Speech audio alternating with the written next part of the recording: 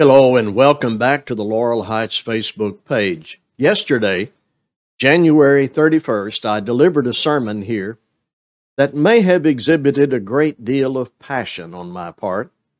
That's because I'm convinced there is a danger, a spiritual danger of listening to YouTube videos produced by people who claim to tell us something God has only shared with them in dreams or visions. Self-proclaimed prophets, seers, some even call themselves apostles. So having that topic brought to my attention, I responded yesterday with 3 simple points taken from Scripture. Read your Bible. Acknowledge there is the danger of being deceived by false teachers. And guard against easy, quick, emotional predictions that often contain an element of conspiracy and politics. When you test everything, try the spirits, and beware of false prophets, there is strong reason to be alert. Help others see that they need to be alert about those sensational claims that attribute authority to various people today rather than to Jesus Christ. This is my follow-up. The Bible says Jesus will come like a thief in the night. 2 Peter 3 and verse 10.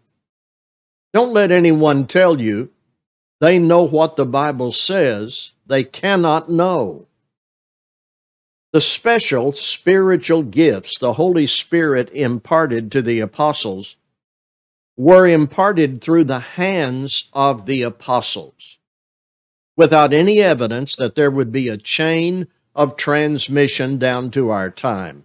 In fact, 1 Corinthians 13:8 says, tongues and prophecies would cease. I want you to read Acts 8:14 through 18. About the hands of the apostles. As I stated yesterday, the Bible is reliable, complete, and timeless. And as we studied last night, God said about Jesus Christ, listen to him. Now let me add in my follow-up, I know when you really want something, money, political change, a problem solved, a nation turned around, our enemies punished.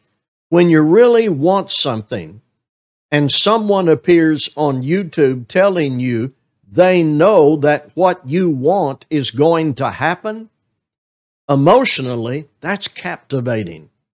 If you are vulnerable, you can be pulled into someone's ministry or tempted to share their claimed insight. But we are not in pursuit of what is easy, Christians, emotionally satisfied, or politically ambitious. We are in pursuit of truth, discipleship, and ultimately heaven.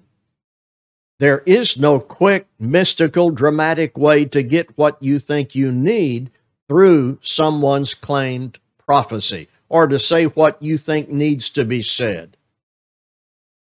It is the steady contact we have with God's Word, the diligent and daily following of Christ accompanied by prayer. Don't settle for shortcuts or false teaching. Don't be in bondage to someone's ministry. Read your Bible and use your Bible to test everything. Use your Bible now. Don't believe anything I've said unless you've opened your Bible and you are convinced God has revealed it. Thank you.